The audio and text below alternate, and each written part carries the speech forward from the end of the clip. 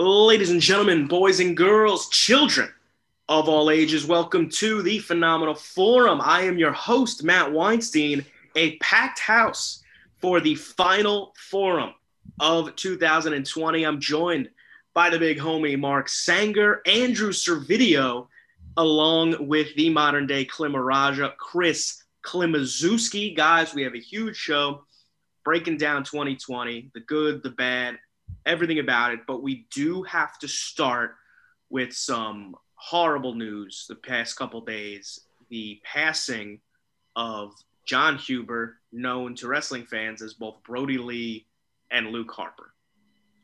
Yeah, this was a bit shocking. It came out of nowhere, honestly, because it's not like we heard any reports like he was sick or he was this or that. It really it hit me a little bit. I was like, whoa.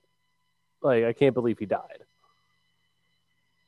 You really see too the impact he had on so many people, both inside the ring and outside the ring. Like you go on Twitter right now, Instagram right now, it's still we're like 3 days out, and they're still pouring out with different stories and pictures and like how much he was loved and what he meant to these people. It's just really horrible. So yeah. I had read. What are you going to say, Drew?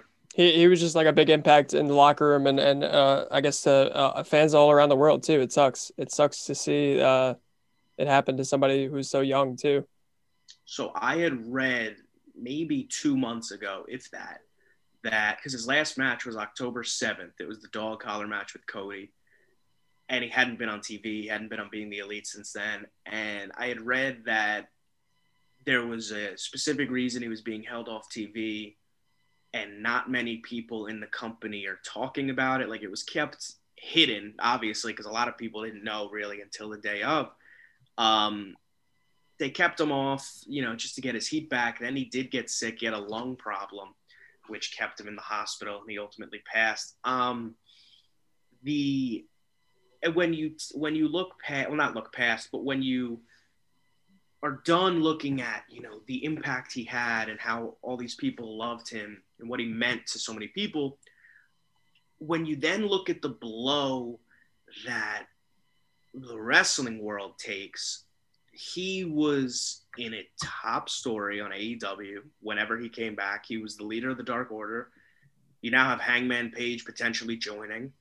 The matches he could have had, the stories they could have told, now don't get to be told. And now tonight, AEW, they're pushing back New Year's Bash or New Year's Dash. I don't know what exactly they're calling it, but it was a 2-week show. They're pushing it back. It's now not starting today. It's starting next week.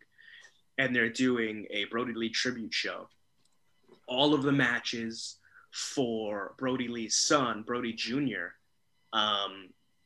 and it's just, tag matches, some of them that make sense, some of them that don't. Like, they're calling the main, I guess it'd be the main event, the Brody Lee Dream Match, the Brody Jr. Dream Match.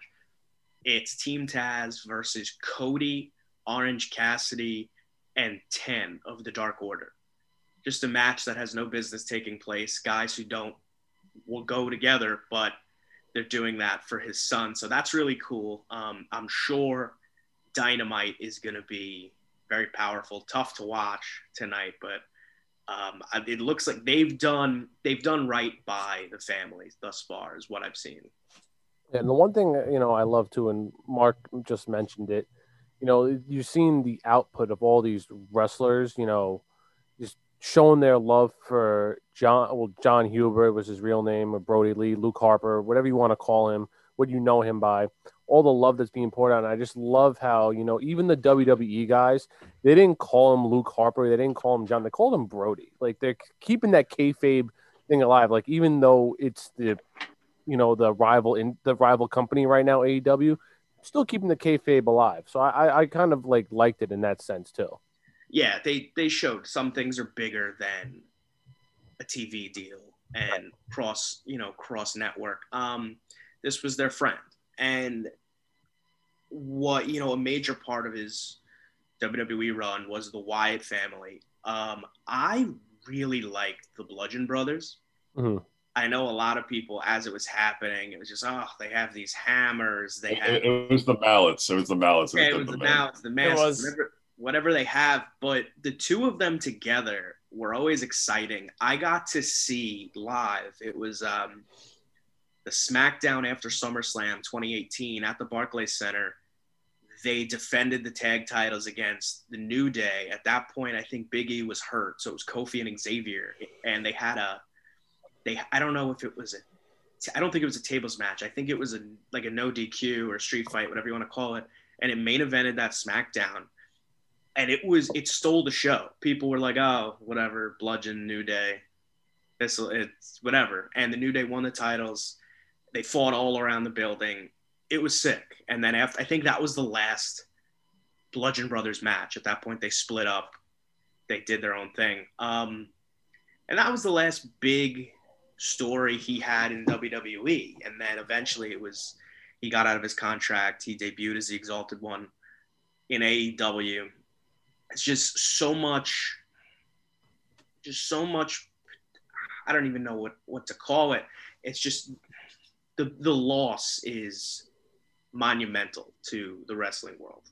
It like, and I said this yesterday when I was doing my other podcast, and like, I'm not comparing it to, when Kobe died, because Kobe's on another level of himself, but it's in some sort of a way, it had like the same impact kind of to for wrestling fans, I guess, in a way. If you're understanding what I'm trying to.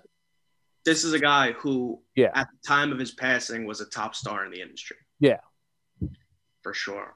So with that, I would like to move into what we have prepared here. 2020 year end. We've done this in the past. Basically, I have a bunch of different categories, and we'll run down, some of them are best of, some of them worst of. If you have anything for WWE, if you have anything for AEW, we'll shout them out. We'll talk about them. And this obviously was a ridiculous year in general. And then when you look at the effects on pro wrestling. So with that, I'll start with biggest outside of the ring news. You got to talk about how COVID-19 just changed everything in professional wrestling and how different companies handled everything. Yeah, it was very interesting to see how it was going to handle, and especially because, WWE doesn't get the wrestling industry doesn't get a break. It's just 365 every 7 days a week. We get wrestling throughout the year. There's no off season. There's no off season. So when this whole COVID-19 business started, you saw you saw NHL, you saw the NBA and MLB take a break. Like you didn't know what was going to happen with WWE, but they managed to, keep the train running while this whole pandemic was going on. They figured out ways to keep the product moving while, the other companies, MLB, NHL, NBA, they stopped for a few months. It wasn't going on, Granted, yeah, maybe the product wasn't that good, but they managed to keep it going. So you got to give them credit. And the same thing to AEW as well. They got to give them credit in some sort of way to keep the business going. Yeah, neither company missed a week. Yeah.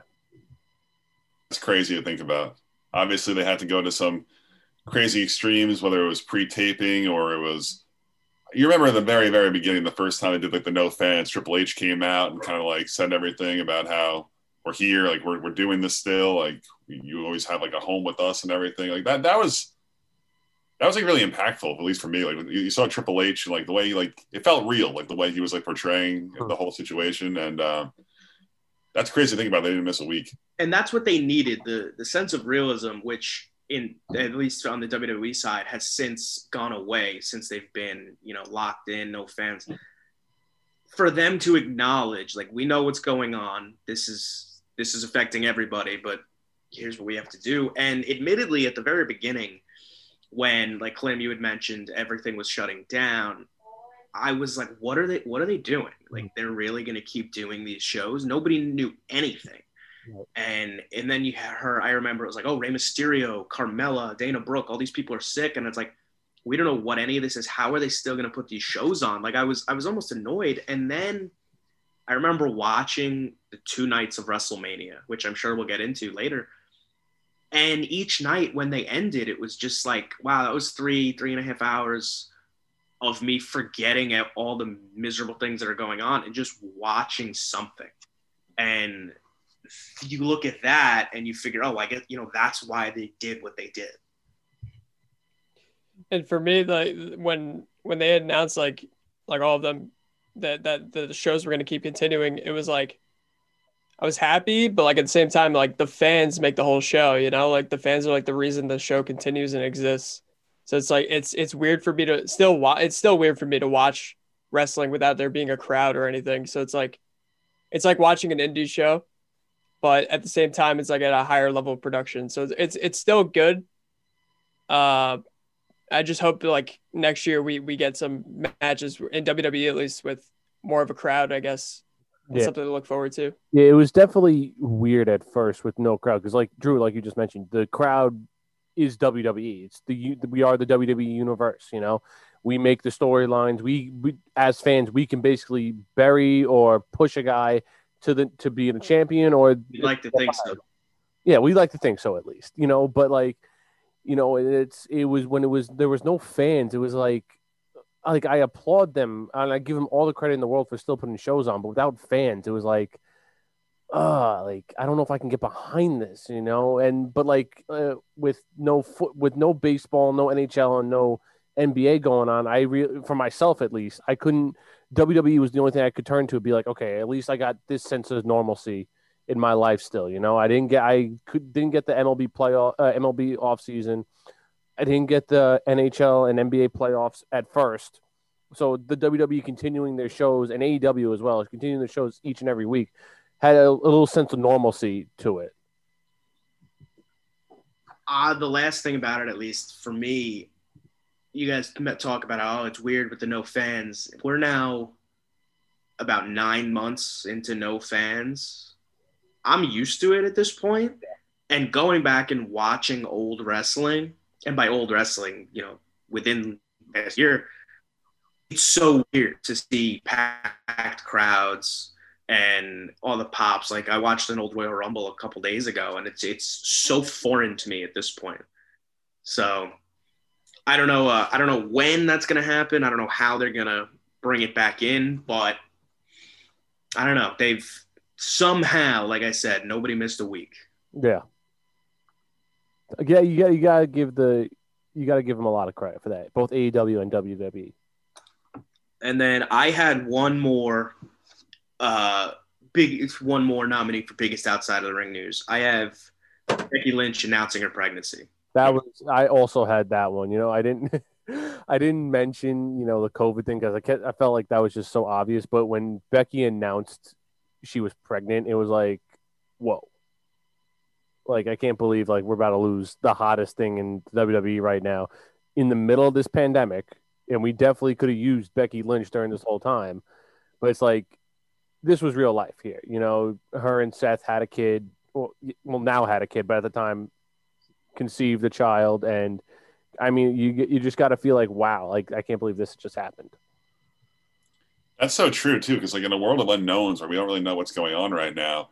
And like Becky she was the top superstar in the company at the time. And it's another person that I don't want to say like you can count on, but like when you turn on the show every week, you see her. And like, that's one of those like normalcy things you're used to. And then she left. So it's just another, like a wrench and it was obviously awesome. I thought it was done really well, like how she left. And like Asuka was like really like happy and emotional. It seemed like really real and authentic. It was a really nice segment. Do any of you guys have anything else for that category? I had Black Wednesday when everyone just got fired, but I mean that was really the only other thing with the outside of the ring news. I had Shad Gaspard dying. Oh yeah, I forgot that was even this year. That's true. That's a really big one. The last week at TLC, when the Hurt Business, Shelton Benjamin and Cedric finally won the tag titles, Shelton Benjamin went right to see Shad's son afterwards. And they put up a big Instagram post. This one's for you, Shad. That was similar to the Brody Lee. That affected a lot of people. Yeah. Like when Primetime was a thing when they were in WWE, like I love Crime. They're probably my favorite tag team. And when I heard that Shad died, I was like, You got to be freaking kidding me! Like I would have loved to see like a Crime Time reunion at some point down the road. I would have just loved to see even both of them. Just I know they were doing stuff on the indie scenes a little bit, but like I would have just loved to see them back in the ring. And the fact that I'll never be able to do that, unfortunately, and the way he went out too was just so heroic, I guess you could say. And it was just like that hit me as well when Shad passed away. Yeah, that's the biggest thing about both Shad and Brody Lee, that the majority of people who, remember them, the first thing they mention is how great of fathers they were, which really hits home for a lot of people. So for outside of the ring, those are pretty big ones. The next thing I want to move to, again, both WWE, AEW, whatever you have. I only have WWE for this category. The worst feud of the year. I have a few different ones, so I want to hear what you guys have to say first. For me, this is a layup. It's Seth Rollins versus the Mysterio family. That's on my list. It went on for literally ever. It was like 7 months, 6 months. We went everywhere we could possibly go with this feud, to taking out Ray's eye, to Buddy being in love with freaking Aaliyah, it was terrible. Dominic got involved. There was no place where this feud didn't go, and it still didn't end well. Like, the eventual blow off was like a random Friday. Like, they were already off Seth so he could be with Becky. There was like a random like Friday where Buddy beat him, and like the Mysterios all hugged Buddy. It was just so like ridiculously, absurdly over the top bad, and it went on for so long. And I'm good there. I don't have to say anything more about it. And I remember, I guess I texted it to you guys or at some point during the pay-per-view when they had the eye for an eye match. I remember really enjoying the match. I was sitting with my dad and I'm like, this is really good. This is good stuff. But then, you remember the only way to win is to remove the eye of your opponent. So it's like, if it was just, no DQ match, like they're two all-time greats. Yeah. They didn't need this ridiculous story, but it just got worse week by week. Never ended. I had anything having to do with Retribution.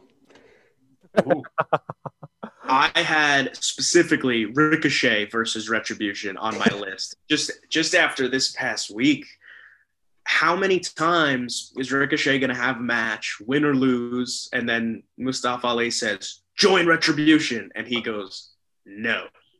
And then that's it. I'm just about done with Retribution. I've been done.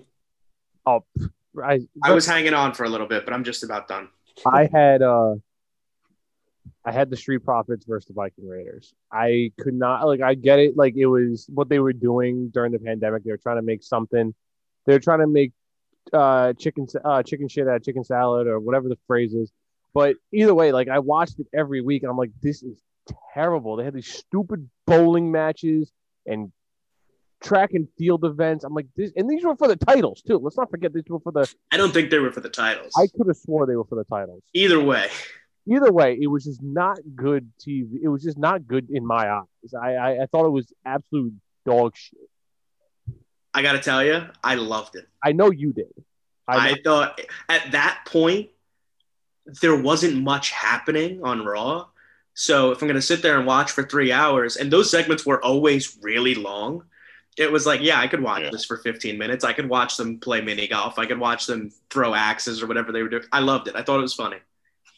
It was hit or miss. I don't blame you for putting it there. There were so many of them, and they were so long. I feel like a couple of them hit. I feel like, like the axe throwing one was good. The basketball one was kind of funny, but like there were the other ones with like the cops that thought Eric was cute, and like it was just some of them were just every week somebody coming up saying, "Oh, you're cute. You not so much." It was too much. Some of them. Anything else before I give the rest of mine? Also, the what's her name? Lana. Oh, Lana, yeah. Every week at Survivor Series. Lana and Nia Jackson getting put through a table. Lana versus the table. I also had Roman Reigns versus King Corbin at the beginning of the year when there was. Oh, jeez, yeah. That feels like forever ago. That was this year. Yeah, that was the dog food and everything, man. That was this year.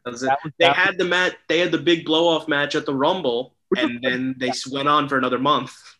Yeah, that match at the Rumble was actually pretty good, but like you look at the whole storyline, it's like this dragged out for way too long, and when you include like that dog food angle, it was like this is dog shit. Like it was not good. But yeah, then that was the only other one I had on my list. So you guys hit for my list. You hit Roman McCorbin. Yeah. I had Ricochet, Retribution. You hit Retribution, and you hit Rollins versus Mysterio. So I have three more. One of them I didn't put originally because I forgot it was this year. It started last year, but it bled into the new year. Rusev versus Bobby Lashley. Oh, I like that. I liked it because Rusev was great on the mic. Rusev was great. Oh, I forgot about that. That was this year. Yeah, Lana and Bob were married. It was like terrible. I have two more. That was when Heyman was in charge too. Oh, see, yeah. Remember how they tried to like finesse their way out? Like MVP just like took Lashley and there was like no explanation. Lana was like, you know what? Let's go. I have two more. Bray Wyatt versus Braun Strowman. I like that feud. So did I like the story was there. It made sense to do, but the execution I thought was shitty. It was whatever. And the last one I have is newly entered on this list because again, the story was there, the execution not so much. I have Bray Wyatt and Randy Orton. No. Since after Bray Wyatt was lit on fire, and then this past Monday when Alexa Bliss said, "Light me on fire." Oh yeah, I watched that last night. Raw was terrible. I said to you guys in the group chat because the whole thing is that they want Randy Orton to be the heel. Alexa Bliss had this. So Bray Wyatt, the Fiend, stuck his hand down this woman's throat, brainwashed her into electing to be put on fire. And you want me to say that guy is the good guy? Get out of here. I mean, like, I don't think they're trying to make him a baby face. They're just trying to establish that we want you to hate Randy more. It's so bad. And even Randy Orton can't save it. Randy Orton did some of the best work of his career this year. This is bad. Let's stay negative for now. Let's go to worst match of the year. Really easy. I got a doozy. Let's hear it. Fiend versus Goldberg is Super Showdown. Yep. Oh, me too. That's a big one. That was one of the worst things I've ever witnessed in my entire life. I'm gonna continue to stay on Super Showdown, and I had Brock Lesnar versus Ricochet. That too. That was on that show. I was so excited for that match. I figured we could put that in the category of Brock versus Finn, Daniel Bryan, AJ. Even if it went 6-7 minutes, it went 10 seconds. I never watched that match. It was that quick? It was 10 seconds? It was quick. It was real quick. It was maybe like a minute. It was similar. No, I don't think so. I think it was similar to the Kofi match. He just ran at him and F5'd him? I think so. I don't bother watching it back. But that was the beginning of the Ricochet burial. Yeah. Yeah, because I like Matt, like you just mentioned, I had a lot of hype going into that match because you figure, whenever Brock goes up against someone like a little guy, they always at least put up a good fight. Like if they don't win, but they put up a good fight, and you figure the same thing with Ricochet here because he just got called up too, and nope, not this way. Nope, he got his ass kicked. I have one more. I wasn't 100% sure if it belonged in match or cinematic match, but because I don't have a worst cinematic match of the year, I just put it in here: Bray versus Braun in the swamp. Yep, I decided that it needed to go there, and which will segue to my final worst category, worst pay-per-view. I have the horror show at Extreme Rules. That was mine as well. Yep. Horrendous. Actually, I went back and looked at the card because I was like trying to think of what the worst ones were. And it was really bad. That was when we got the eye match. That was when we got the swamp match. That was when we got Drew versus Dolph. Like there were no redeeming. Well, because it was the middle of the summer, and that's when Dolph Ziggler gets a world title match for a month. It's true. Now, it was nonsense. I'm gonna. Dolph Ziggler is like Mr. SummerSlam. Now I feel like you could probably go back to 2016, every year he's had one pay-per-view where he gets a title match. Yeah. Whatever. What was I about to say? What do you got? I'm actually gonna say that to go back on worst match of the year, I actually liked the swamp match because you know why? It's the only saving grace in that is that we saw Alexa Bliss become Sister Abigail. There, that was the only saving grace for that match for me. And we'll get into it later with storylines or whatever, but I love that the fact that you were including Alexa Bliss, and I think she's done a fantastic job as Sister Abigail, Sister Alexa, whatever you want to call it, up until this past Monday Night Raw. Yeah, it was very good for a very long time. That's another thing I don't care about anymore because I don't need flames. I don't need arson. I don't. All right, so I believe that's the last category I have that starts with the word worst. So everything else should be positive. Best weekly show. I literally wrote NXT versus AEW because it's not Raw and SmackDown. I just put NXT. Yeah, I just put NXT. I mean, it's because if we're talking WWE, NXT is Sure. Football fields better than what Raw and SmackDown have been putting in. Yeah, I also think they put on a more consistent, better show than AEW does most of the time. I think that I only watch Raw and SmackDown, so SmackDown. Well, between the two, SmackDown's the answer. easy, yeah. As for NXT AEW, I think that as of late, and by that I mean maybe since the fall started, I'd say AEW has been a better show. It's more consistent because in NXT at this point, I watch it every week. It's not bad. I think it's very good, but they're cycling in new people. You know, you have your Indy Hartwells who, you know, marks a huge mark for your Indy Hartwell, your Austin Theory, these new people to start these new stories. Whereas on AEW, you have your hottest angles going. So it's not even a fair fight at that point. Mm-hmm. For a majority of the year, I would have said, yes, NXT is better. I watch them both every week. Let's stick with NXT. Let's go takeover of the year. There were 5. Portland, In Your House, 30, 31, and War Games. I have Portland's by a landslide in February. You have Portland. Portland's my 2. I have NXT 30 for. I have that second. Yeah, in my eyes, like Portland was great. Don't get me wrong, but you know you saw a lot of good matches at NXT 30 with Finn Balor versus Timothy Thatcher. You saw Damian Priest win the North American title and really solidify himself as a great NXT wrestler. Pat McAfee came out of nowhere and put on a hell of a show. And then you had Karrion Kross versus Keith Lee, which was fantastic. I'll defend Portland now.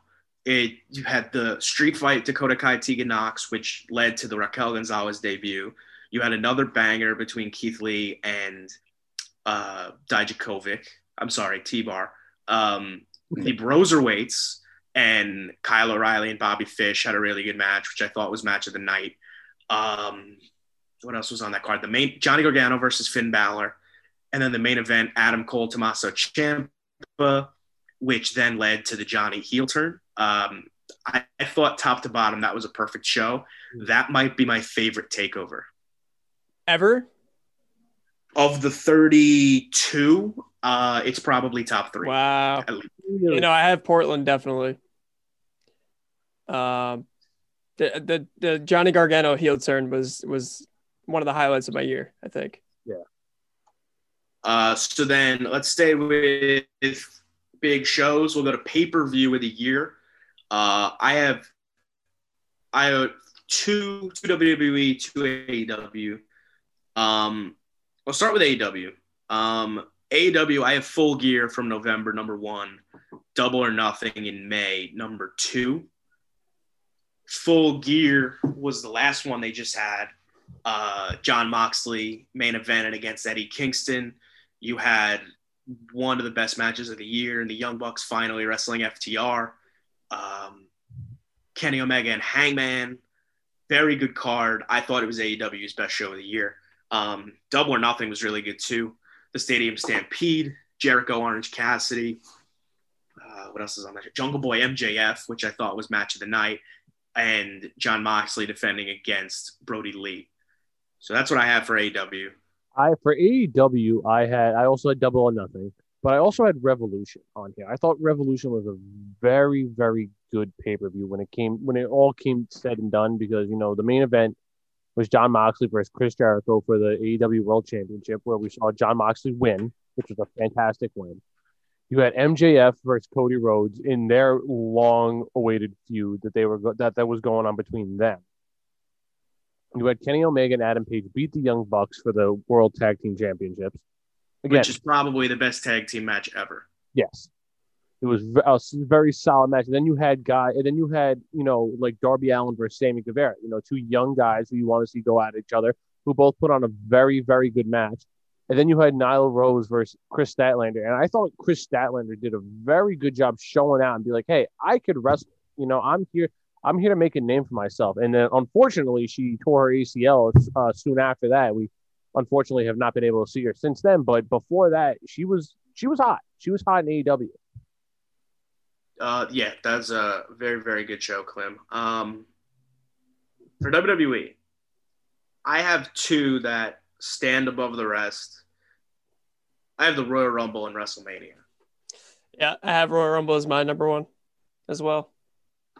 I feel like is there another option for WWE main roster pay-per-views? No, it's Royal Rumble or WrestleMania.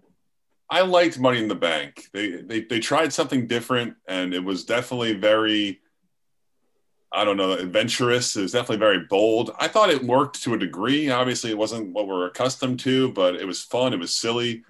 I thought Otis winning was a mistake. So did they. They just took them a little longer to realize that. But it was good. It was good though. It was a good run. He had a good run. And it was like a fun match where everyone was running around and like the men and the women like collided at one point, and like it was. I enjoyed it. I thought it was good.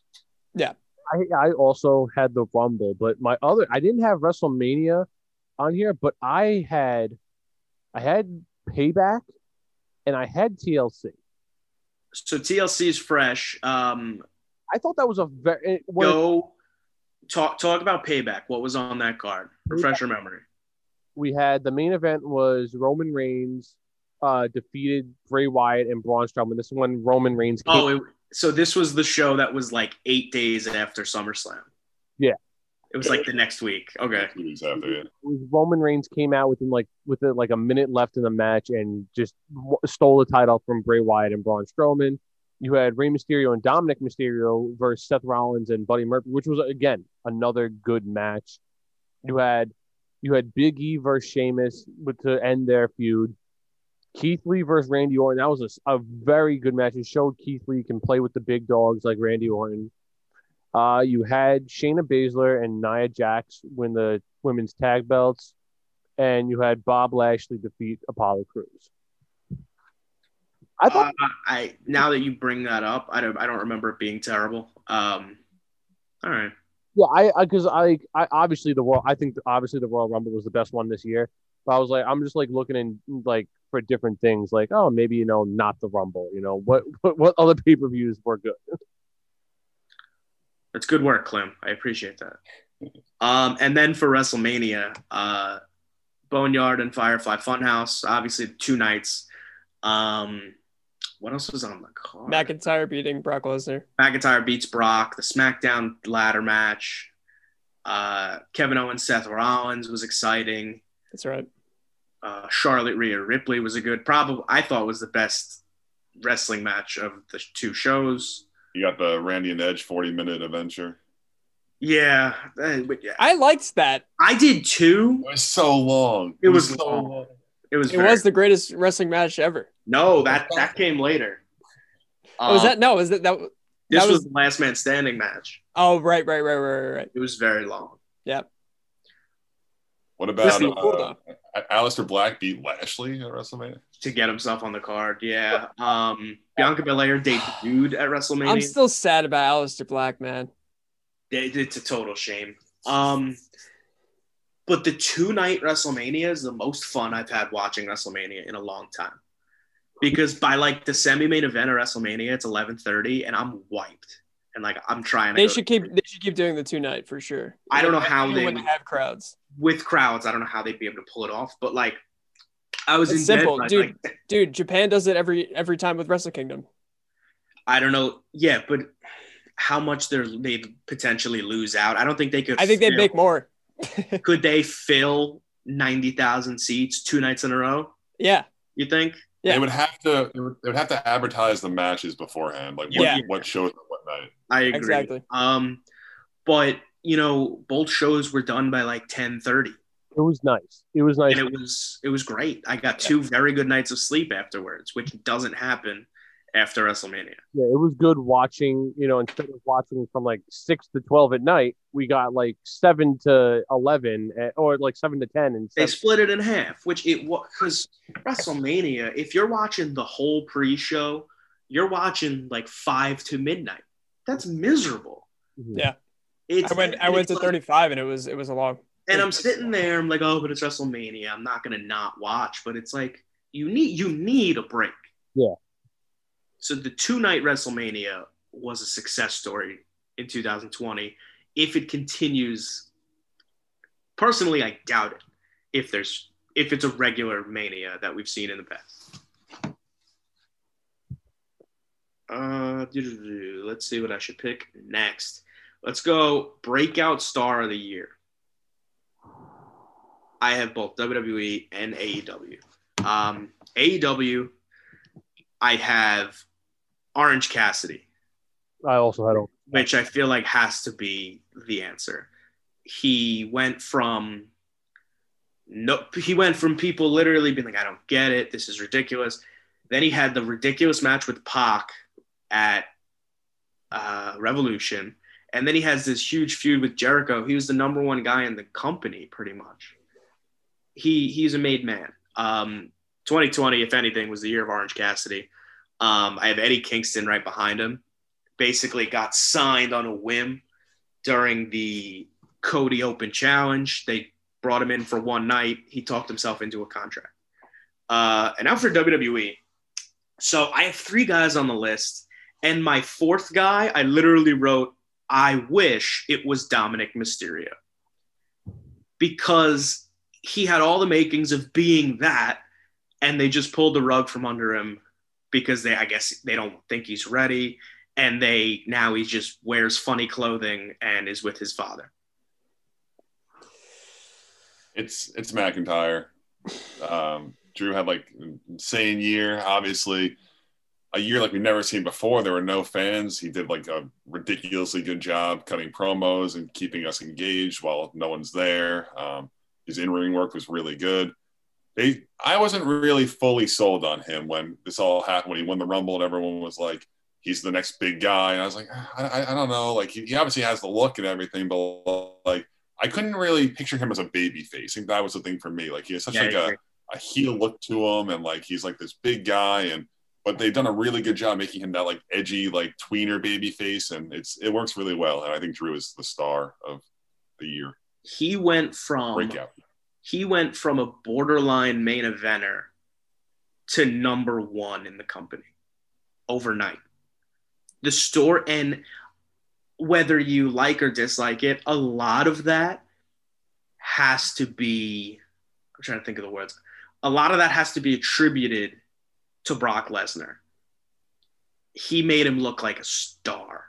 Mm-hmm. Those nights leading to Mania, when there were still fans on Raw, I remember the biggest one, obviously the Royal Rumble, and then the biggest one was the night, like he Claymore kicked him on the top of the stage.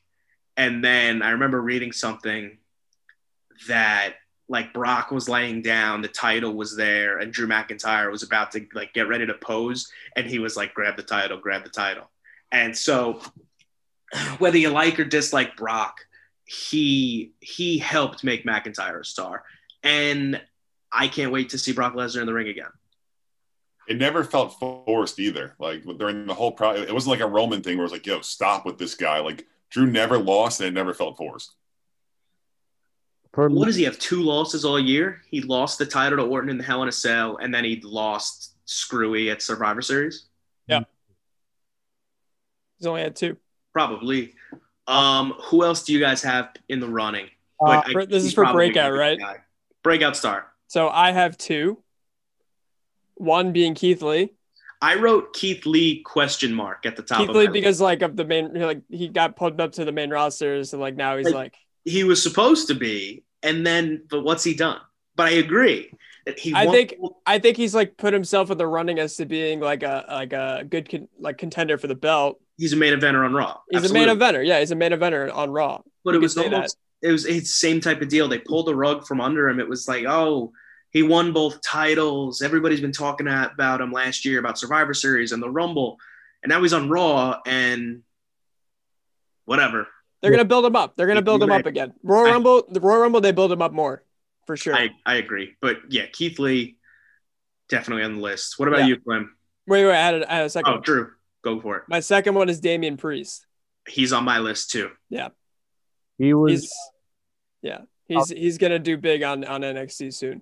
I went for my breakout, so I have NXT. I mean, just blew it. I have WWE and AEW. For WWE, I had Damian Priest. My next one was Dexter Lumis. I absolutely in love with Dexter Lumis. This dude is a future champion. You can mark my words saying this. Dude's a future champion. No. He is money, man. This guy is he's great, and he doesn't have to say anything. That's the perfect part. This dude just looks the part of a crazy person, and it's amazing. I think Dexter Lumis is really good, too. I think you are his biggest fan. Oh, yeah. No exaggeration. Like I'm the biggest Nikki Cross fan. I'm a biggest. I heard they're going to team together in the Mixed Match Challenge. But, yeah. Mixed Match Challenge. I was going to get that dual shirt. I have Dexter Lumis, and my other breakout star for WWE is Karrion Kross.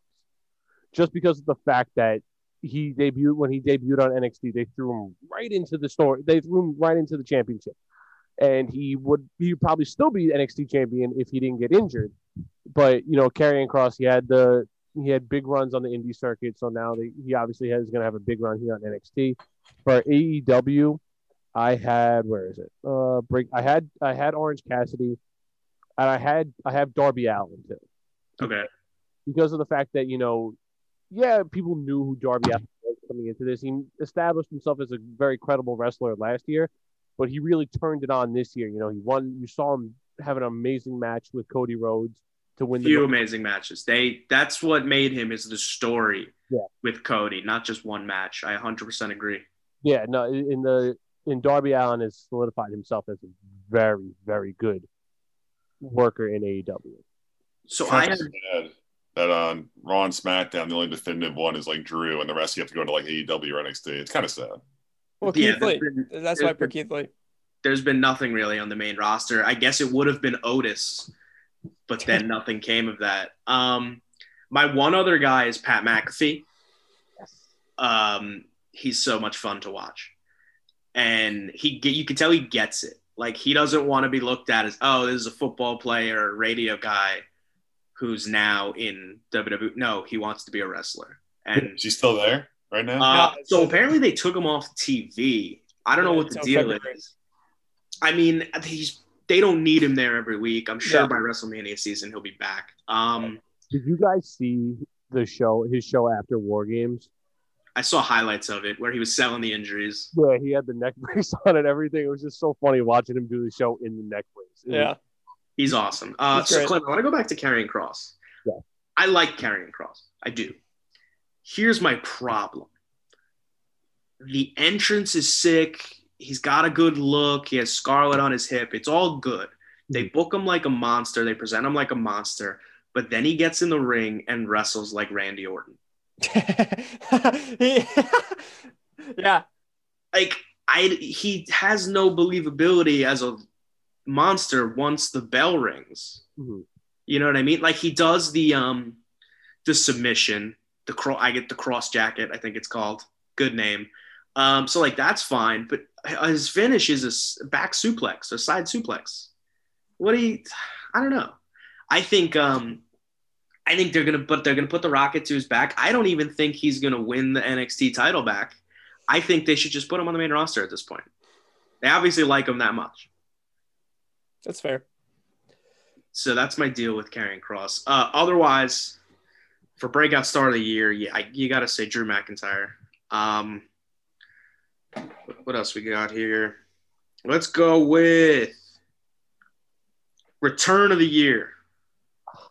I mean, this one's just easy. All right, on the count of 3. 1, 2, 3. Edge.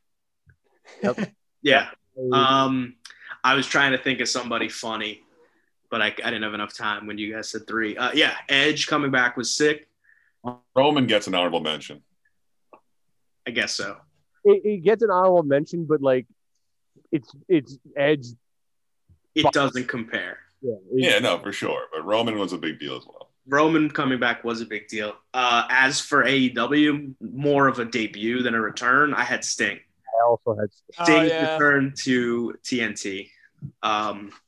Excellent. I'm excited. I also had MVP. Oh, yeah. I forgot about that. That's a good one. His sort of got like pushed back because of Edge, but I think he's cemented himself as a top tier talent as of this year with the Hurt Business. For AEW, besides Sting, I had Pac and Dr. Britt Baker, DMD, because they're both fantastic. if you didn't know, she was never gone. She was injured. She was on TV every week. Well, that's why I have her third on my list. So I was like, I didn't know if that counted. All right. Let's see. Let's go to. So that's the next 2 I have. Well, actually, no. Let's do top moment of the year. So, which basically could have been, such and such wins this match, or like my first one is Edge returns. Like I literally just have Edge returns. We kind of already did that for WWE. I had Edge return and the Undertaker farewell Survivor Series. Regardless of how stupid it was handled, it was still all right. This looks legitimate. This is it for him. Yeah, and I told you guys it was going to happen. You did. I had Edge returning because it's been 11 years since we saw Edge return, and the fact that looking at the circumstances now, 9 years. No, it was 9 years. 2011. Oh, 2000. No, just like yeah. I have one that it's probably not remembered extremely well, but it was so cool to me. So when John came back and he cut the promo, Mania doesn't need me this year, like he did the last couple of years, it's fine, it's whatever, I'll buy a ticket, I'll hang out, it's a no big deal. He cuts his whole promo, says how much he loves Boston, he goes to the ramp, then the Fiend stuff hits and all that stuff, and then the way the camera was positioned was so well done that you see John and then you see the Fiend behind him when the camera pans a little bit, and then John gives him a little tap when he points at WrestleMania, and I thought it was the coolest thing ever. I forgot that. Yeah, I forgot that happened. It was the coolest. God just goes like this to him, and it's going on. I was very, hyped. very cool. That was hype. For AEW, I had Sting was on my list. I have 2 others. Number 2, I have Omega winning the title and taking it to TNA. I'm sorry, Impact Wrestling. And for number 1, it's kind of a combo because they both happened on the same night. It was one of the first no fan shows. I don't think it was the first one, but it was one of the first few where Brody Lee debuts as the Exalted One of the Dark Order. And then in the main event, the Elite feuding with the Inner Circle, they took out Nick Jackson the week before. Matt Jackson gets on the microphone. He's like, look, we needed some help. I got in touch with somebody who owes me a favor. Vanguard 1 pops out. Matt Hardy debuts in AEW. The 2 of them being, a half hour apart from each other, I had that for my number 1 moment of AEW of the year. Yeah, I didn't have any moments, but those are good ones. It's moment. Let's go. The next 2, we'll go storyline of the year and feud of the year. Basically, the difference, feud is set of matches. Storyline could be the same deal, or it could just be something outside of the ring.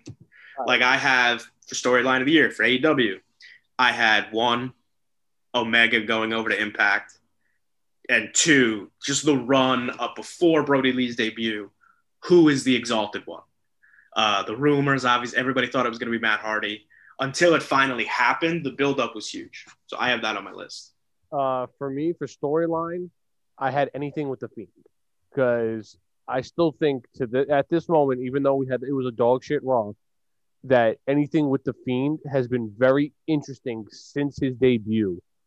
And every time I'm glued to the TV with the Firefly Funhouse, with Alexa Bliss, with the Fiend, anything with the Fiend has had my attention from day one, and it's been really good. I will, if they put him with Santino Marella, I will watch it. I don't really care. I'd watch that. Are you kidding me? I don't care what it is. You could put him as the commentator. I will watch it. No matter what. Give me more of the Fiend. I have anything to do with the Hurt Business. Ooh, okay. I think the Hurt Business this year has proved themselves as like one of the main acts of WWE. I love the Hurt Business. Yeah. Like Roman and Jay. You have Roman and Jay. I had that for a feud, so it's pretty much the same deal. They're similar. So for 2 storylines, I had Tribal Chief, and which I guess is the same deal. I had the Tribal Chief, and I had the return of the Legend Killer, Randy Orton. Yes. Taking out everybody leading up to the greatest wrestling match ever. Randy Orton, like I said earlier, Randy Orton did some of the best work of his whole career in 2020. For storyline of the year, I had for AEW, I had MJF in the Inner Circle because first of all, anytime Chris Jericho and MJF are together, it's fantastic. And they put on the greatest show, whatever the dance, the Dinner Debonair. The Dinner Debonair, like that was the most outrageous. That was the greatest steak dinner of all time. Then they did the dance number together. It was amazing. Like, and let's not forget, this happened just within the last 2 months. Like, so I thought it was fantastic. Anything they did together. And then MJF won a legitimate New York Times award for performance of the year. Maxwell Jacob Friedman, Le Dinner Debonair. That's hysterical. Yeah. He's money. For feud of the year, I have AEW's feud of the year. I have Jon Moxley versus MJF.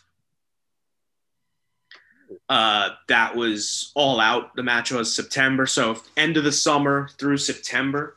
Back and forth on the mic. They did some great work. The match was really good. That's my number 1. Behind that, I have the Elite versus the Inner Circle, which culminated at the Stadium Stampede.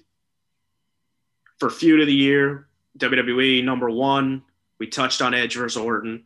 Number 2, we touched on Roman versus Jey Uso. But my number 3, I have Adam Cole versus Pat McAfee. Matt, you read my mind, brother. I had the same thing on my list. Pat, I thought I was gonna be slick, like, oh, Clem's an idiot, like, oh, he picked Pat McAfee versus Adam Cole. Oh, I'm so glad you also picked that. No, it was good. The way they built to it on his show, awesome. Yeah. It was a very, I would say, underrated feud because, like, I wouldn't call it underrated. It was probably the top story on NXT this year, probably behind Keith Lee winning both titles. I mean, besides for WWE, at least, you mentioned the other 2. I had Sasha and Bayley, obviously. I mean, that was long awaited. We were waiting the whole year for that one. I wanted more. Exactly. It didn't live up to it.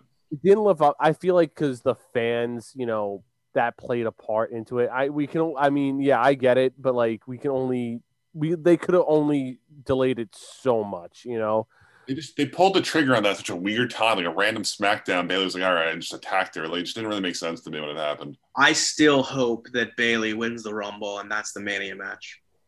I wouldn't hate it. But it looks like Bianca Belair is getting the huge push. I mean, there's a lot of ways they could go. We'll get into next year after this, but that's the match I'd like to see. For feud of the year in AEW, I had John Moxley versus Eddie Kingston.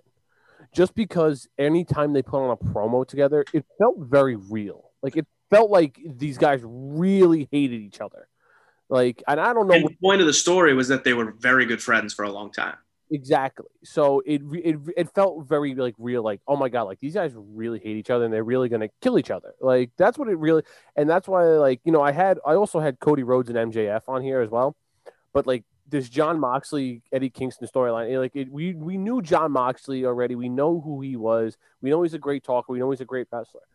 For those that didn't know who Eddie Kingston was, it really, you know, brought light to Eddie Kingston. Like, oh man, this dude can actually wrestle, and oh man, this guy is great on the mic.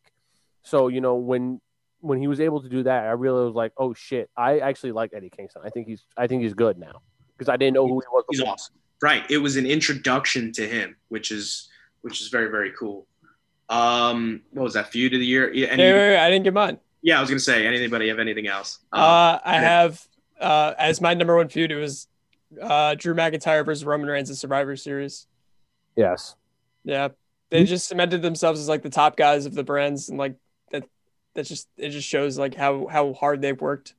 So a lot of the time you get these Survivor Series matches and they build this, best of the best, and that's never the truth. You could argue, honestly, the only ones I'd say probably were is when you got the Brock matches, Brock AJ, Brock Daniel Bryan. But this was that, and it lived up to it. You knew it wasn't going to be clean because there's more story to tell here. Like I've said recently, I wouldn't be surprised if, especially now that The Miz got the briefcase back, spoiler alert, I wouldn't be surprised Miz takes the title off McIntyre and Drew wins the Rumble and faces Roman. That's the money match. Is it I can see that? Yeah. I'm sorry it's not Nikki Cross and Dexter Lumis versus whoever. Versus The Miz and Maurice. Like, my bad. That's like as big as they could go if they wanted to go like crazy big. That's if obviously the rumors of The Rock, potentially John Cena, you're not going to get that with no fans. Yeah. That's the biggest match they could have. Yeah, it depends if they're going to have fans or not. Current roster. Yeah. Let's go to best talker of the year. I just put Pat McAfee. I have 3 each. He's one of mine, but he's not my number one for WWE. Well, what's your number one? My number 3 is The Miz because he could win this award every year.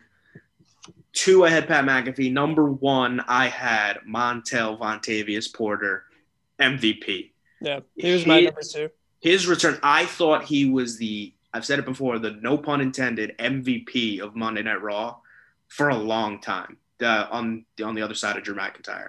It was McIntyre on one side of Raw, MVP on the other side. The two of them kept the show afloat for months. I think that's why I want Lashley to win the Royal Rumble. He's part of the reason. To do Lashley McIntyre again. Lashley McIntyre at the Mania. That's a big money match now also, because before, when they did it, I think it was Money in the Bank. There was no Hurt Business. It was just Bobby Lashley with MVP, but also the lingering Lana stuff. Yeah. I don't think Bobby Lashley was as big of a draw at that point, is what I'll say.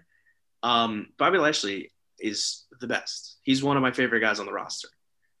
Got to give Zelina Vega, even though she's released, some love here as well. Yeah. That's not a bad one. She was money with them. She was so good. Once they split up Andrade and Zelina Vega, you knew for at least one of them it was over. Yeah. And I figured it would probably be Andrade because someone's got to talk for him. Meanwhile, Zelina Vega likes Twitch, so she's no longer employed, which is a whole nother thing.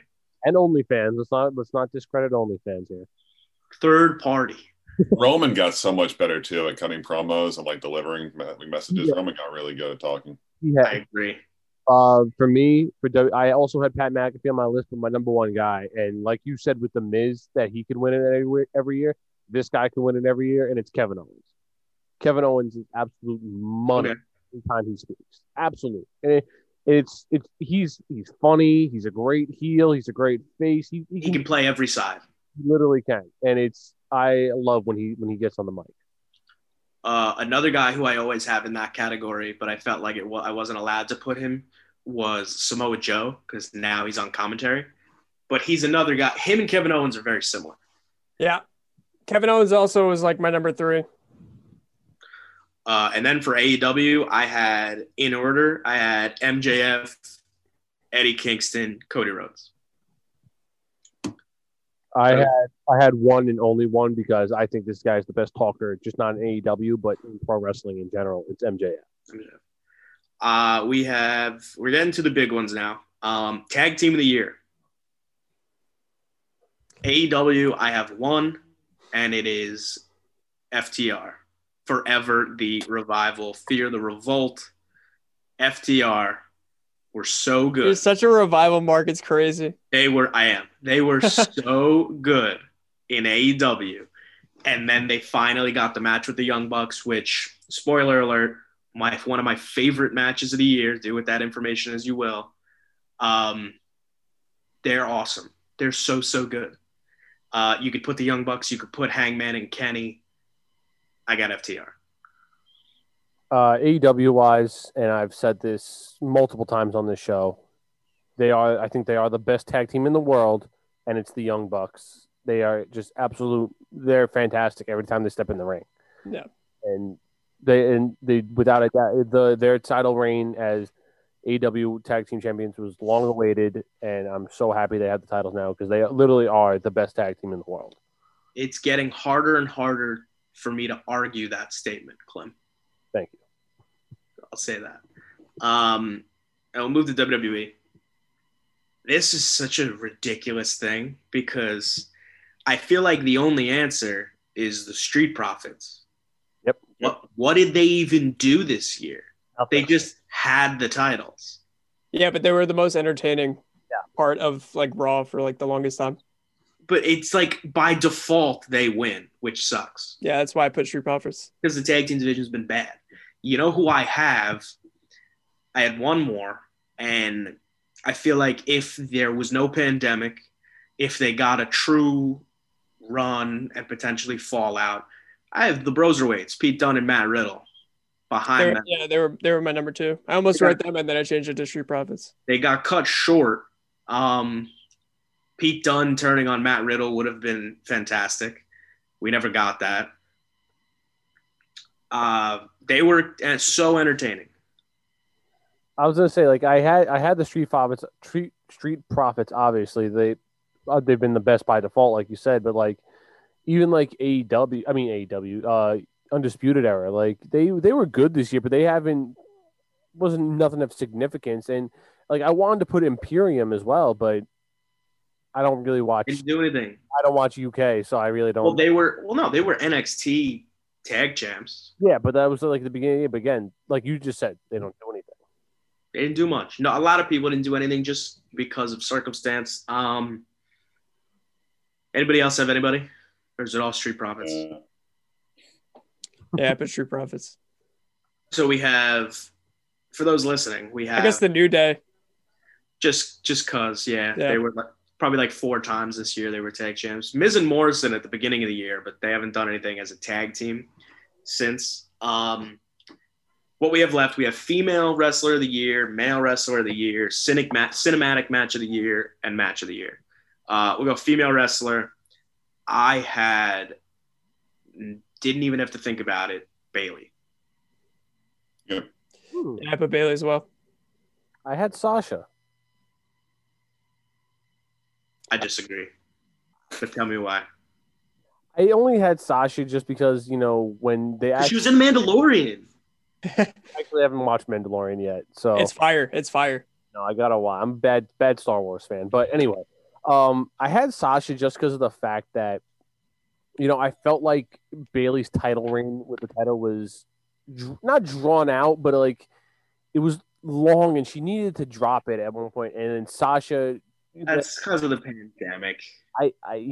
But I was just like, I felt Sasha's, turn on Bayley. It was great. It was, she was the tag champion at one point. She was also the Raw champion at one point. Let's not forget that. And I thought Sasha put on some great work this year. So I was going to give it to Sasha. I felt like Bayley was the easy choice. That's why I'm choosing Sasha. So the reason I picked Bayley over Sasha is because and it's tough to do something like this when you're looking at a full 12 months of stuff. The resume from January to December for Bayley is so much bigger. Sasha has, as of the past couple of months, has been hot. She's now the champion.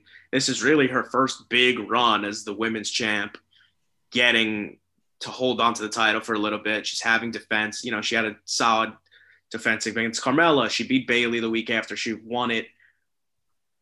But Bayley put the division on her back all year. Through the pandemic, through everything. That's why I have her. For AEW, I picked Hikaru Shida just because, you know, she's been the champion. She's had some good matches. The division isn't particularly strong. It's getting better, I'll admit, but it's still not great. So that was just kind of like she wins, I guess. Yeah, I agree with you on that one. Like, I had Britt Baker, but she didn't really wrestle this. She didn't wrestle a lot this year, so I really couldn't. Clem, do me a favor. Rewind like 20 minutes ago and listen to what I told you about Britt Baker. She didn't do anything. No, she's a good talker. She's great on the mic. She's a really good talker. You know who else is a good talker? Let me think. I can't think. Samoa Joe's a good talker. He should have been Wrestler of the Year. He didn't wrestle either. He didn't wrestle since January. He's a good talker. He should be. But when he comes back, though, I don't know if he ever is. I hope so. I really hope he'll come back. So. He'll come back. He's one of my favorites of all time. Samoa Joe for the Royal Rumble. Samoa Joe beats Drew McIntyre. I'd love that. Male Wrestler of the Year. I have 2 on each. I have. Let me see. How many do I have on each? I just have McIntyre. I think McIntyre is indisputable. Yeah. McIntyre and Randy. He carried WWE throughout this entire year. Yep. I was back. I didn't even have McIntyre in my top 3. That's absurd. Let me guess. Possible. Your top 3. Your top 3. Pat McAfee, Dexter Lumis, and Adam Cole. Neither of those guys right now. Well, then you got me. I have as my top wrestler of the year. If you really think about it, from back all the way from the Royal Rumble all the way to now, it's Randy Orton. Randy Orton's. I mean, granted, yeah, he may have not won a lot of those matches, but you look at the lead up from the Royal Rumble to Mania. What was the most hyped match? Yeah, you don't got to sell me on Randy Orton. I know. I'm just saying. I'm Or your other 2 over Drew. Damian Priest, because he was absolute. He was my breakout and my over Drew McIntyre. Read a book, dude. Drew was the easy choice.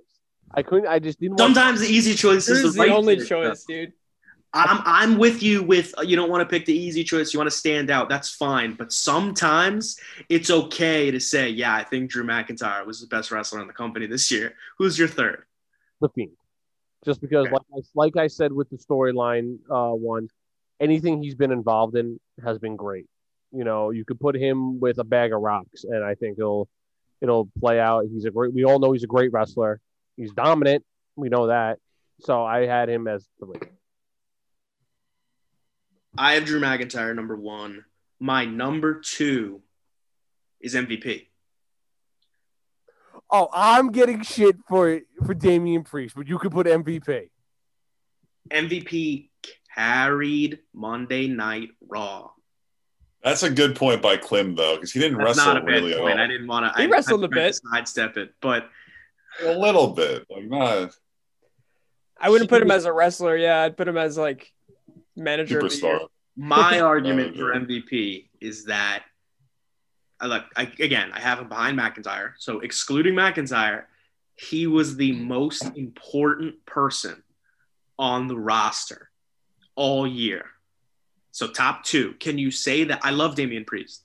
Can you say that about Damian Priest on NXT?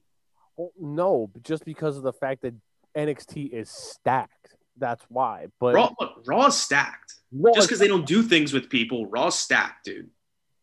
Yeah, but that's the thing, though. They don't do things with these Raw guys. They do everything with the NXT guys. So it's not – so MVP aside, let's say someone who's been AJ Styles. Is it AJ Styles? He's a bad example too because he's incredible. But is it, let's say Daniel Bryan on SmackDown, Okay. which again, not a great example, but he did less than AJ. Is it Daniel Bryan's fault that Damian Priest arguably had a better year because he had more opportunity? Well, I mean, when you put it that way, yeah, Daniel Bryan's obviously the better wrestler and everything like that, but It might have also been a bad example. I think it was.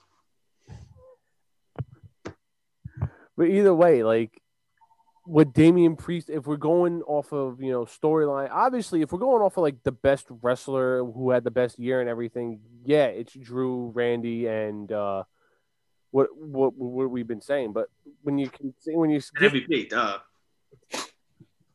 like I agree with you to the fact that besides Drew, MVP carried Raw. I agree with you 110% because he's been must-watch TV every time he's on my television. So here's my issue. I think knowing that I had MVP too, I should have been less hard on you. And I forgot, because you know what happened? I buried you real good, and then I looked down and saw I wrote down MVP. And I've been thinking about it all week that I wanted to talk up MVP, but I was like, oof, now is not the time. I will admit to that. I had McIntyre number 1, obviously. For AEW, I had the same way that I feel that Drew McIntyre was indisputable. I have Jon Moxley for all the same reasons. He carried the show. He carried the promotion he won the title in February for 11 months. Jon Moxley, number 1, Kenny Omega, number 2. Yeah, I had MJF at number 2. That's fair. Yeah, it's again, nothing against guy. I love Kenny, and the fact that he's a heel now, he's the cleaner again, has been fantastic. But like I said, with the storylines MJF was in this year, the way I think he's the best talker in all professional wrestling. I think he's the best heel in all professional wrestling. You put it all together with the year he had, it was undisputed. #undisputed era. Realistically, and I guess you make the argument that he had a good end of the year last year, but he's the guy, MJF, that you look at and say, yeah, breakout star. He's in that category. Does anybody else have anybody left? Or are we moving on? We have cinematic match of the year and we have match of the year. We'll go cinematic first. I have the Boneyard match. So do I. Number 1. Yeah, that's number 1. I had the Money in the Bank match, and it's not you minus the ending when Ray got thrown off the roof and Otis won. So did Aleister Black. Also got thrown off the roof. Yes. And then they were fine, by the way. Yeah, fine the next day. They were on Raw the next day. Because they said, good thing there was an extra floor that we landed on. Minus those. And they teamed them up because they're blood brothers. Baron Corbin threw you off the roof? Same, dude. and it's not even like, let's go team up against him. He's on a different show. So let's team up and wrestle other people. They'll forever have that bond of being thrown off a roof by Baron Corbin. I just thought the whole idea of the Money in the Bank match was very good on both ends between men and women. The idea was very cool. I thought it was very cool. I would look forward to seeing it again. I mean, if you take the ending out with Otis winning and Aleister Black and getting thrown off the roof, it was a solid match. I'll give it its credit there. Here's my argument. First off, there were better, which is easy. The big deal, though, I would look forward to seeing it again as well. But the problem is that in order to get that, we're giving up the traditional Money in the Bank ladder match, which is a highlight of the year. Mm-hmm. So to get that, what you have to give up, I don't think it's worth it, to be completely honest. If there was some other sort of gimmick that they did it with, and there was still a regular Money in the Bank ladder match, that's fine. I said, I have number 1. had the Stadium Stampede because the Firefly Funhouse match wasn't really a match. It was so good. It was one of the greatest things I've ever seen. But when we're talking about the match, give the Stadium Stampede the edge because it was awesome. They fought around the football field, all these little Easter eggs and callbacks. It was super good. Fire Funhouse. It was the, I guess it was the, you'd say the kind, really.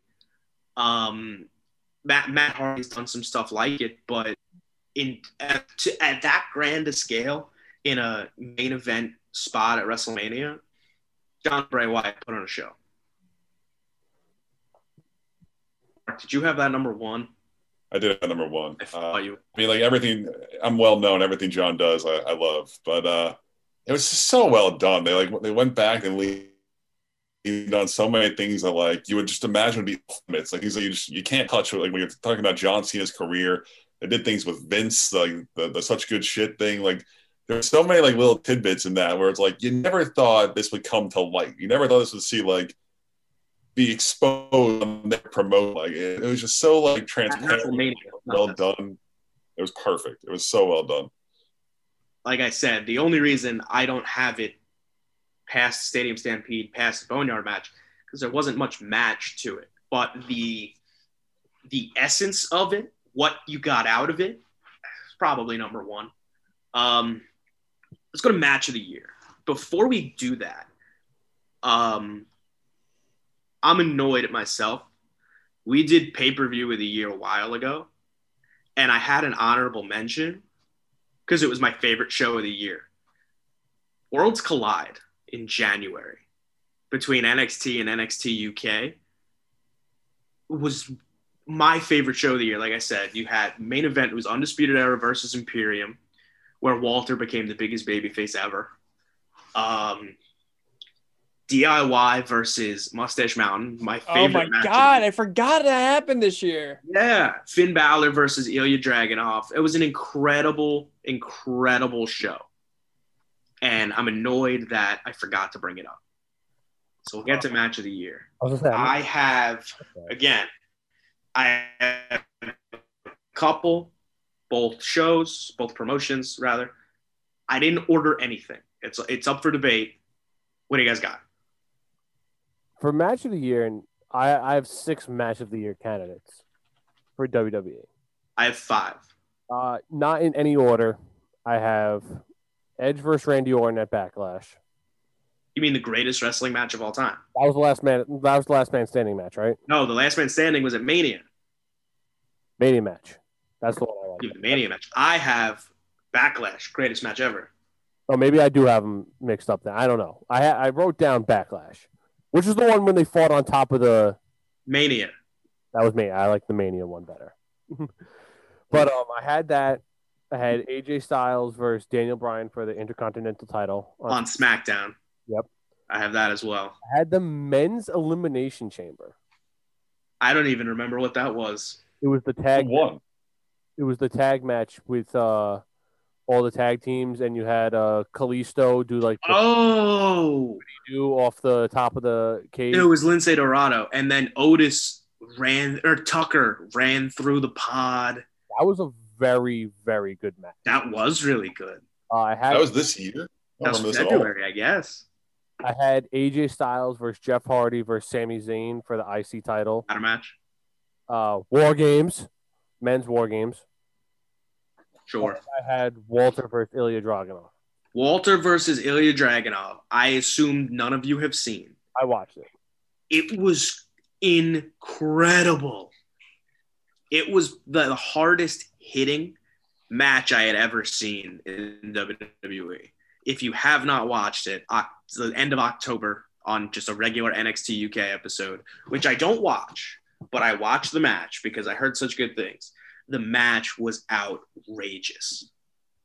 Yeah, I don't watch UK at all, but like you just said, I heard so many good things about it. I had to go watch it, and I watched it. I was like, holy shit, this is amazing. My match of the year was Finn Balor versus Kyle O'Reilly at NXT TakeOver 31. Ooh. which we are getting again 1 week from today. Yep. I'm excited, man. That was a good match too, though, Drew. Like I thought NXT 31 was by far probably one of the worst takeovers, but that match was rock solid. Yeah. I think it cemented the Undisputed Era as like Adam Cole is not the leader. Like There's Kyle no O'Reilly. leader. They're equals. Yeah. Kyle O'Reilly and the rest of them. Fish and Ruddy Strong.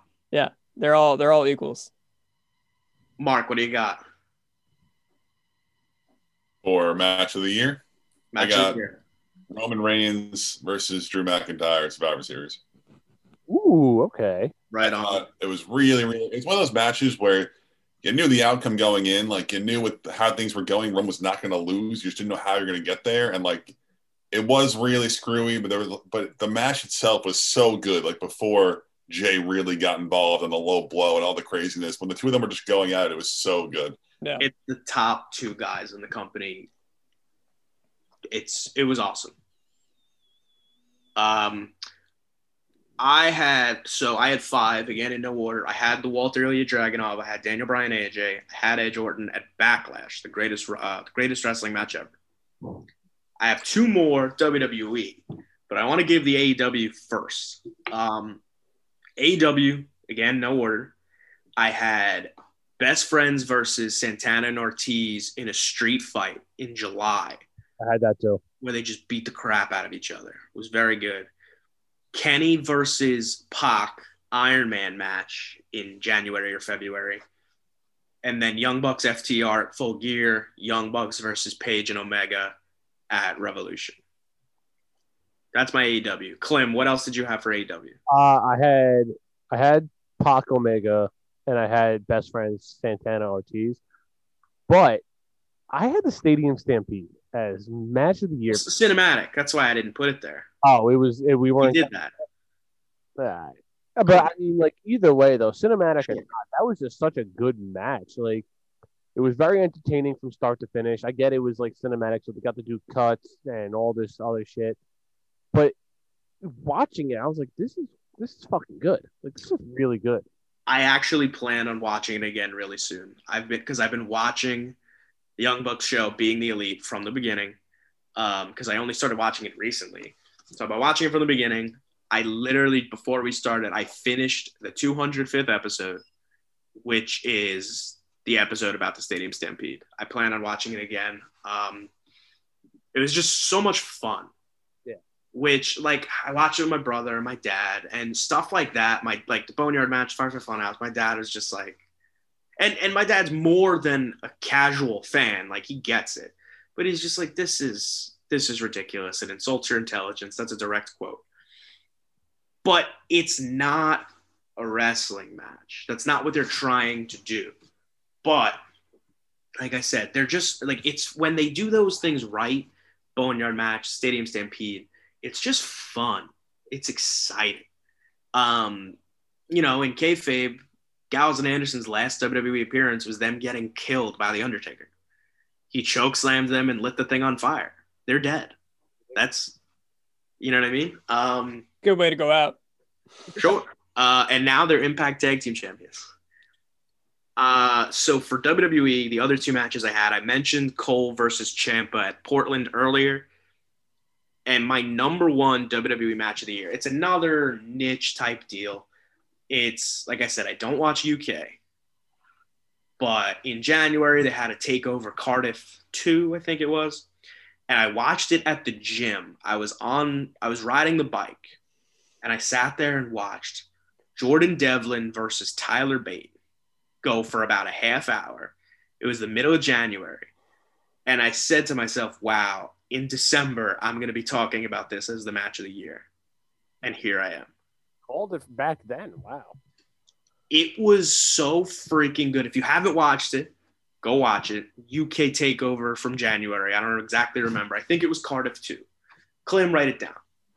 It was so much fun. I think Tyler Bate is the future of professional wrestling. He's still only like 23, 24. Jordan Devlin is very good. But Tyler Bate is one of my favorite wrestlers today. The match they put on, outrageous.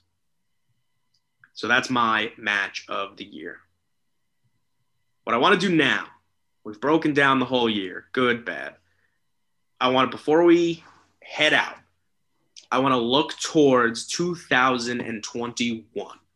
So I have 2 questions. They're more WWE related. The first question is, and I'm sure we'll get to it in the coming weeks, but right now, actually I have 3 questions. First one, who is the winner of the Royal Rumble, men's and women's? You saw I put it in the chat the other day of who I think is going to win men and women. For men, I'm going to say Keith Lee. And, Me too. And for women, I'm going to say Ronda Rousey. I'm going to say Ronda. Just because of the fact, and don't look, you can call me a Ronda Mark all you want. Besides Bianca, Ronda makes the most sense. I don't hate the guess. I don't. Because, I mean... I do. Yeah, it'll probably happen. I hate that. Just because of the fact that the past couple of years, the Royal Rumble has been very predictable of who we think is going to win. Like, we knew Charlotte was going to win last year, and we No, knew... we didn't. Shayna was supposed to win that. We thought it was going to... we all thought it was going to be Shayna. But either way, it was either one of those two that we thought were going to win. The year before, Yeah, because nobody expected Charlotte to go to NXT. So you did not think Charlotte was going to win. You're a liar. I definitely had Shayna. But either way, the year before, everyone and their mother knew that Becky was going to win. Sure. And the first one, Asuka. That I agree, just not about your Charlotte take. But the thing is, if Bianca, it's either I can guarantee you this, it's either going to be Bianca or Ronda. And if it will all depend on how they build up Bianca in the upcoming weeks up until the Rumble. And if they do, and right now they just had her lose to Bayley on SmackDown last week, so it's like, are they going to push aside, or are they going to build her up a little bit where she can look dominant in the Rumble and be like, okay, she's main event caliber and she'll be fantastic whoever she faces for the title. I told you guys mine as well yesterday or 2 days ago. I have Keith Lee, I think, because if the rumored is that the match they want is Keith Lee versus Drew versus Brock, if that's the main event match you want, Keith Lee wins the Royal Rumble, challenges Drew, and then Brock shows up and Paul Heyman's just like, he never got a rematch. We're inserting ourselves into this match. Triple threat. Would he then leave Roman? That's I don't know. And that's the biggest reason I want to see Brock come back, because what happens? Is Paul Heyman just on both shows? Does Roman Reigns beat the shit out of Paul Heyman one day, and then the next night on Raw, Brock Lesnar shows up? I don't know. And then for the women, I have Rhea Ripley. I think the story goes full circle that Charlotte's going to take the title off of Asuka, presumably at the Rumble. And then Rhea Ripley gets her win back and becomes Raw Women's Champion. A full call up for Rhea Ripley, and she beats Charlotte at Mania. If not Rhea Ripley, like I said before, I hope it's Bayley and we get Bayley versus Sasha at Mania, because they deserve it. I'm gonna take. I think it'll be Bayley. You go, Drew. Yeah, I don't think they call up Rhea this early. They're probably gonna wait. I think at this point it's late. But the deal with NXT call-ups now is weird. Yeah. But for the men, I want Bobby Lashley. Bob. I really want Bobby Lashley to go up against Drew. I'd pop for that. Yeah. Now, would he win the title? Would he win the Rumble as U.S. champion, or does he drop the title? He'll drop the title ASAP. Yeah. ASAP as possible. He needs to drop that title. I don't really hate Ronda as a guess. Like I usually say like Clem knock it off, but like I don't hate Ronda as like a big shock guess for the Rumble. That being said, I'm stuck between Bianca and Bayley. I'm gonna take Bayley, and then Bianca gets in another way. I think the triple threat match between Sasha, Bayley, and Bianca is the Mania match.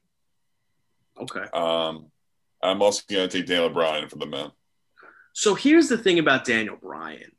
I feel like it makes the most sense, but there were rumors leading up to it, and now he's come out and said it. I don't want to be a full-time wrestler anymore. I'm winding down and I'm going to be a full-time dad, part-time wrestler. For him to win the Rumble and go main event WrestleMania, is that then WrestleMania is the cutoff? I would think it's like his last hurrah, like his last full-time run is now. Yeah, but so what do you think? What do you have him do? Win the Rumble, then win at Mania, and then that's it? Boom, gone. Like I feel like that's just kind of a waste. Well, he would have a run as champion. I mean, yeah, he would have a handful of months, and then after that, he would go more part-time. So do you have Daniel Bryan beating Roman? Yes. Okay. I would love that. Actually, but I just don't. If what you're saying is true, Matt, then I don't see that happening. Then like. Well, that's my argument, because if he's serious about ending his full-time career, when is that cutoff? Which makes sense. But if he wins the Rumble and goes and wins the title, has the one last run, like Mark says, makes sense to me, and I dig it. I don't hate it. So we all win. What's the main event of WrestleMania? I still am going by this. I'm still holding this. I don't care if fans or not. It's The Rock versus Roman Reigns. I don't know about that one anymore, Clem. If there is fans, it'll be Rock Roman. See, but at this point though, because it's uncertain, the fan question, how early does that need to be built up? Or do you think just what he's doing with the Usos, maybe Jimmy comes back and they have another feud and then Rikishi and whatever. How early does that need to start? Or can The Rock just show up one day and it's like, Roman, dude, what are you doing? I'll see you at WrestleMania. Yeah, I think that's what's going to happen. It'll be a last minute thing. If it's a last minute thing, I think they wait a year. I think they wait until there's a real build with real fans. I don't think they would just that's not something that you just shoot into action. Like that's not that has to be carefully planned and booked, and you don't want to rush that. Because the only reason I'm saying The Rock is because, Matt, you said this 2 weeks ago, or Mark, you might have said it. Someone said it 2 weeks ago when we were doing the show, is that, the head of the table, chief, everyone, the tribal chief, it's getting played out a little bit because it's the same shit. You need something new. Sure. You need something new. And because The Rock is in that family, he's in that Samoan family, The Rock can be like, whoa, you're not smelling what I'm cooking, Yeah, it's true. Like, it's me. I've been the most dominant wrestler in WWE since Hulk Hogan. Like, well, that's it. Yeah, I think in the family, but sure. Yeah. Since Hulk Hogan's a stretch. Is Kevin Owens done? Is Kevin Owens done with Roman? I wouldn't doubt that they run it back just because they don't have anything else to do. But I don't know. Here's my other problem with Rock versus Roman. It shouldn't be for the title. Because if Roman's champion, it'll be for the title and Roman will win. But if he's the champion and he beats The Rock, who then is beating Roman Reigns? Lesnar. Cena. Probably Lesnar.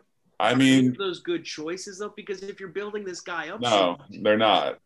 I was saying, Matt, on the flip side, whoever does beat him gets the ultimate of ultimate rubs. And that's what I was about to say. An Adam Cole, or if that's the case, it's not going to be a Cena or a Brock. It's going to be someone who needs for argument's sake, if it's Big E, then he then goes to the moon. It wouldn't be Cena. It wouldn't be Brock. Or at least it wouldn't make sense to be one of those people. If that's the case, that's the storyline they go with. And, like you said, Roman does beat The Rock. It's like, oh, who can beat The Rock? Whoever they plan on beating The Rock, Roman, they're basically saying, you're going to be the face of the company for the next couple of years. We're putting all but it doesn't even have to be someone like that, because it could be Daniel Bryan, which again isn't exactly an established necessarily the way to go. It's either going to be an established name, or they're going to go with, hey, Adam Cole, it's your time, or Finn Balor, it's your time. Keith Lee, it's your time to do this now. I think the guy that's going to beat Roman, not necessarily at Mania, because I have something else in mind for Roman at Mania. I think the guy who eventually takes the title off him is Seth Rollins. I'm down. I'm fine with that. But I think it would be, because we had Roman versus Seth in years past. It was babyface Roman versus heel Seth. Right now they're both heels. I think somehow, if Seth's still doing the Messiah gimmick, Nah, he's not gonna. He's done with that. When he comes back, it'll be old Seth Rollins with the Burn It Down theme. I think that if they somehow twist the Monday Night Messiah, who's now on SmackDown on Fridays, if they somehow twist the Messiah into like an anti-hero babyface type, that could work. Or it's just Burn It Down Seth Rollins, which is nerve-wracking to me because that got stale. It didn't work after he won. Yeah. Right. But babyface Seth Rollins versus heel Roman Reigns smells like money. It does. It does. I think that might be SummerSlam, if not Mania. I always got upset though with the Seth Rollins like slander, like the babyface, because it's always so hard, like to book the big face. Like the chase is the whole thing with the babyface. Exactly. When you're chasing after the belt, once you actually get the belt, it's so hard to like remain engaged and like keep like interesting storylines going. I don't think that was Seth's fault at all. No, Even now with Drew McIntyre, like you had me saying for years, oh, Drew McIntyre should win. He should beat Brock. Now, though, I think he needs to get rid of the title. It's enough already. Like these guys, the same thing happened with Becky. By the end of Becky's run, before she announced the pregnancy, it was kind of like, all right, what's next? You're always looking ahead. And as wrestling fans, like Mark said, you love the chase. WWE does a very good job of booking the chase. Mm-hmm. They do not do a good job of booking what comes next. Well, if you're mentioning, now with Seth Rollins going to take the title, but you want Seth Rollins to take the title of Roman. And I don't think that. I actually like that idea. I think it doesn't happen until SummerSlam, though. But my next question was going to be, when does Seth come back? He's coming back this Friday. I think they announced it. Oh, really? Oh, is he really? I think so. Damn. I didn't see that. That's God. big. I'm going to Google it right now because maybe I dreamt that if none of you guys saw it. I But I'm pretty sure he's coming back. feel like that's too quick. That is way too quick. I was expecting Rumble return. And I'm not saying that like from like, hey, you should be with your newborn kid and your wife. I'm saying that as like, I mean, you need some time off. Like, give it a Yeah. it depends. He's It going depends to when he comes back. What? New Year's Day SmackDown, Seth Rollins return. Oh my God. I Yeah, guess I mean, ratings must be that bad. And No, at that's least good. if you're going to do that, though, don't confirm it. Just hit his music. And then everybody who's not watching SmackDown on New Year's Day will hear, oh, Seth Rollins is coming back. I'm going to go turn on the TV. If he comes back and says something to Roman or does something cool, then like that's awesome. If he comes back and he's like, "Hey, buddy, we're not done yet," that's brutal. He's going to come back and say, hey. He's going to come buddy, back we're with an not eye done patch. yet. Hey, Buddy Murphy, you thought you had enough of me, and then I'm back. Like, He's feuding with Rey Mysterio. And until I'm proven otherwise, that's what I'll think. That's absurd. So the reason I don't think we're going to get Seth Rollins Roman at the Rumble at WrestleMania is because, unfortunately, I believe that the main event of WrestleMania, maybe not the last match, but Roman's match, which is a main event, Roman will be defending the championship against Goldberg. Don't say this to me, Matt. Don't say that. I don't think so. Roman Reigns versus Goldberg was the match they wanted to have. They didn't get to have it. Don't wish that upon us, Matt. I would put good money on that match happening. I don't think so. Please do not. On this, Matt. Currently, according to Vegas, If that happens, it's your fault now. no, it's not my fault because according to Vegas, It's not my there are the top 3 guys who are 3-1 odds to win the Royal Rumble. And I'm not saying Goldberg will win the Rumble to wrestle Roman. I think he would just come out and be like, "You didn't beat me for that title," even though somebody else did. Whatever, bad booking, it'll happen. The 3-1 odds: Big E, who I don't think is going to win the Rumble because he just won the IC title. Give him a run with that. Edge, who could come back. Maybe Orton gets the title back and you do Edge versus Orton. And number 3 is Goldberg. I don't think any 3 of those men are going to win the Rumble, but Goldberg versus Roman.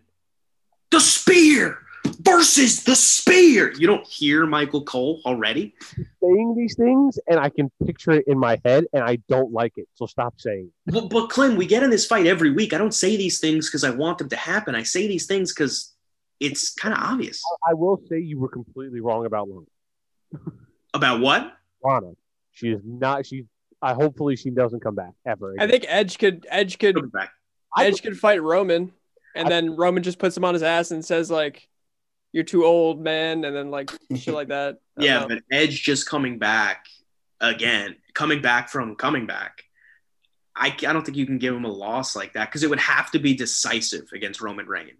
No, he can lose to everybody, dude. That's what he's there for. Put everybody else over. But if he doesn't get a big win to start, Yeah, it'll be the Rumble. beating Edge doesn't mean much because it's not really Edge. It's, it's old man Edge. You know what I mean? He needs to get a big win first. Otherwise, I think the main event, like if that's not the last match, I think Drew versus Brock versus Keith Lee has some legs. And I think that can main event. Yeah, but when does Brock come back? Does Brock come out back at the Rumble? No, he might come. I don't know. But I think because I don't think Keith Lee versus Drew McIntyre is your WrestleMania match. If you throw Brock Lesnar in as a triple threat, that's a WrestleMania match. I hope Brock comes back. I think he might come back maybe day after the Rumble. Or maybe day after whatever pay-per-views in between. I think they're bringing back Armageddon is the new in-between pay-per-view. Maybe it comes back there or the next night. I have one more question. We have answers. Doubtful for you. What is one or two things, like I have two myself, that you are hopeful that you want to see happen in 2021? I'll go first. Lacey Evans wins a women's championship. Lacey Evans wins a couple matches. She's good. I like agree Lacey. with you, Mark. I want Keith Lee to win a title. I think it's possible. I think WrestleMania might be the move. I think it could be. I going off of like what Mark, not specifically Lacey Evans, but anyone who isn't Sasha, Charlotte, Bayley, or Asuka have a title run, like a legitimate title. Somebody new. Someone new, like even throw. I'll be fine with throwing Alexa back in the mix. Like I don't mind that. Like or somebody new, or this person who's not new at all. Alexa has sure.